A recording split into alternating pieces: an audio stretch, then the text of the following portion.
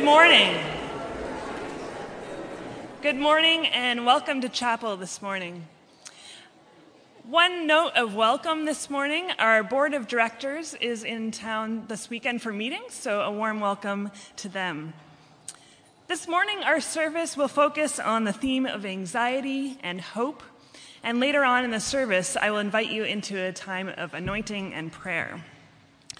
This morning, through prayer, scripture, and ritual, we will explore engaging our bodies as well as our minds and our spirits in worship. Our scripture this morning will be dramatically interpreted by students who participated in the Brian Sainer workshop a few weeks ago. And after I open with prayer, we'll have 3 students read a litany of anxiety. And following that, we will respond with a hymn, and I invite you to pay particular attention to the lyrics of this song as a response to the litany. Now, as we come before God in prayer, I invite you to take a moment, take some deep breaths, still our hearts and our bodies and our minds for worship. Please pray with me.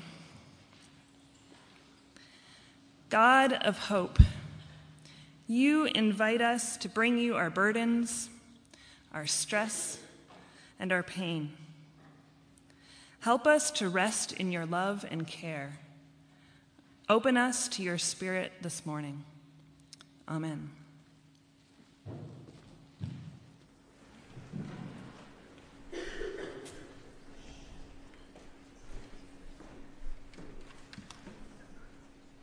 I can't even begin to tell you how stressed out I am right now. I have so much more. I just finished the presentation. Yeah, they went well. I've been so busy with all the rehearsals and everything that now I am super behind on all my school. I feel this pressure building from the middle of my chest. My heartbeat is abnormally intense. I feel a little bit like I'm ready to slow down. I have a history exam on Monday, 2 research papers due by next Friday, and a lab assignment due. In addition to cross-country, I don't even know what I guess the top is Saturday. Women's choir is playing all the way to Illinois, so I guess I kind of in addition to all of this, somewhere in the midst of all this, I feel really guilty about how badly I've done it to my family. I haven't talked to Mom for like 2 weeks. But it certainly doesn't help matters that every other moment when I'm trying to study, I'm pondering where I might be going in life post-graduation. One moment I think I'll just go to a career in drama, and the next I think, forget that, I need stability, I'll have to keep and then the next moment, I'm back to worrying about my next exam and that troubling pain in my chest. God. There's just no time to breathe. Please turn in your blue hymnals to number 493. I heard the voice of Jesus say.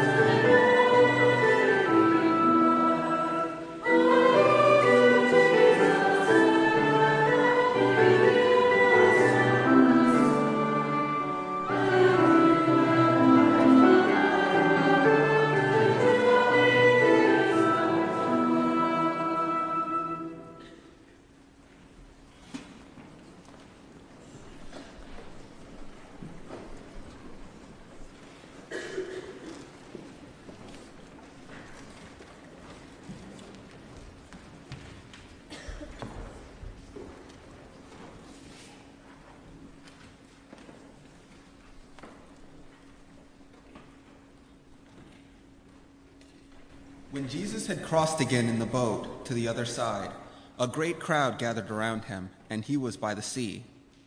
Then one of the leaders of the synagogue named Jairus came, and when he saw him, fell at his feet and begged him repeatedly, "My little daughter is at the point of death.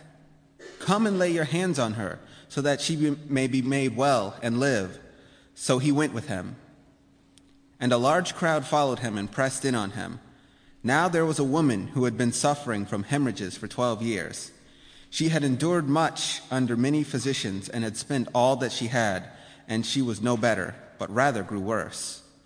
She had heard about Jesus and came behind him in a crowd and touched his cloak. For she said, "If I but touch his clothes, I will be made well." Immediately her hemorrhages stopped, and she felt in her body that she was healed of her disease. Immediately aware that power had gone forth from him, Jesus turned about the crowd and said, "Who touched my clothes?" And his disciples said to him, "You see the crowd pressing in on you. How can you say, 'Who touched me?'" He looked all around to see who had done it, but the woman, knowing what had happened to her, came in fear and trembling, fell down before him, and told him the whole truth. He said to her, "Daughter, your faith has made you well. Go in peace and be healed of your disease."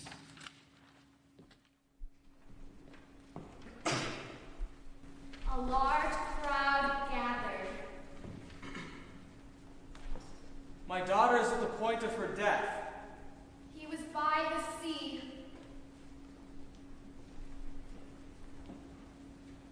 Fell at his feet and begged. Hemorrhages for 12 years. Death. Live. Made whole. If I but touch his clothes, I will be made well again. Pressed in on him. Who touched my clothes? Suffering.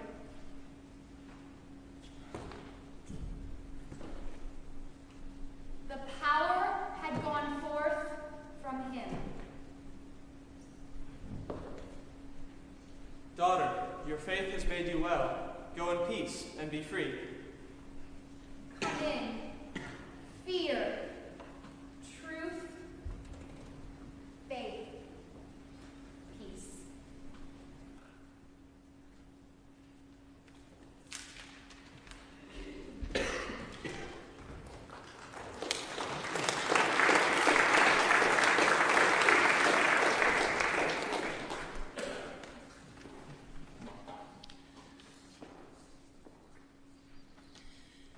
So I can be an extremely anxious person, although I typically hide it pretty well.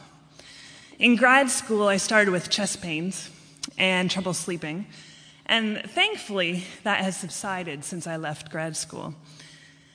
But ironically, planning for this service has left me feeling quite anxious. You know, the usual how will it go qualms. But there is something deeper than just basic stress and worry that goes on with my experience of anxiety, and might be true for many of you as well. There's another layer that lurks beneath the deadlines, the events, everything that fills our calendars with busyness. A voice that comes from somewhere within or maybe around us that raises up fears like, what if I lose control? What if I fail? What if I'm just not good enough? What if it turns out that I'm not lovable? What if no one loves me? And while many of these fears are simply one part of what it means to be human, we are often also encouraged in these fears by our society. Mainstream marketers prey on our fears and tell us that we're not beautiful enough, we don't have the right body type, and we're loved for our stuff and what we do rather than who we are. Racism, sexism, heterosexism, classism, the whole list of isms seek to define us, to define our relationships with one another. These are just some of the influences, some of the voices that feed our anxieties about who we are and about whether we are worthy of love. In our scripture passage from Mark that was read and interpreted for us this morning, the woman who reaches out to Jesus for healing was told very clearly by her society that she wasn't worthy of love. She was unclean, so that anyone who touched her was also unclean. She was contagious. One reading of Jesus' response to this woman's touch in the story suggests that Jesus knew very well who was touching him. Her touch would make Jesus himself unclean. And yet he made it very clear to the people that were gathered around him that this woman had indeed touched him. And by publicly declaring her healed, he not only gave her physical healing from her ailment, which is no small thing, but also released her from the oppression of a society that was systematically excluding her from the life of their community. By receiving her touch and making her whole, Jesus called into question the definitions of who is clean and unclean, who is in or out, and refused to submit to the notion that someone could be unworthy of love. Jesus offers this hope, this healing, and this assurance of love to every one of us. And this morning, as an expression of this, I invite you to join us in a time of anointing. This may be new for some of you. We did it a few times last year. And anointing can have a variety of purposes. But for today, I invite you to consider participating in this ritual as one way of reaching out to Jesus, as the woman in our story did. Offering up your fears, offering up your anxieties, your stress, and seeking God's peace and healing in your life. That's one part of the ritual. But anointing is also about being marked as beloved. About Jesus saying to us that we are not defined by racism, classism, by our academic achievement, whatever, but rather we are defined by our identity as God's beloved, as people who are eternally worthy of love. So we're going to spend some time singing together, and I invite you into a spirit and time of prayer. And if you choose to, I invite you to come forward. Jim and I will be at the front with oil and willing to anoint you on your forehead. If you're uncomfortable with that, you can ask us, so we can do it on the palm of your hand as well. So I invite Vanessa to come lead us in song.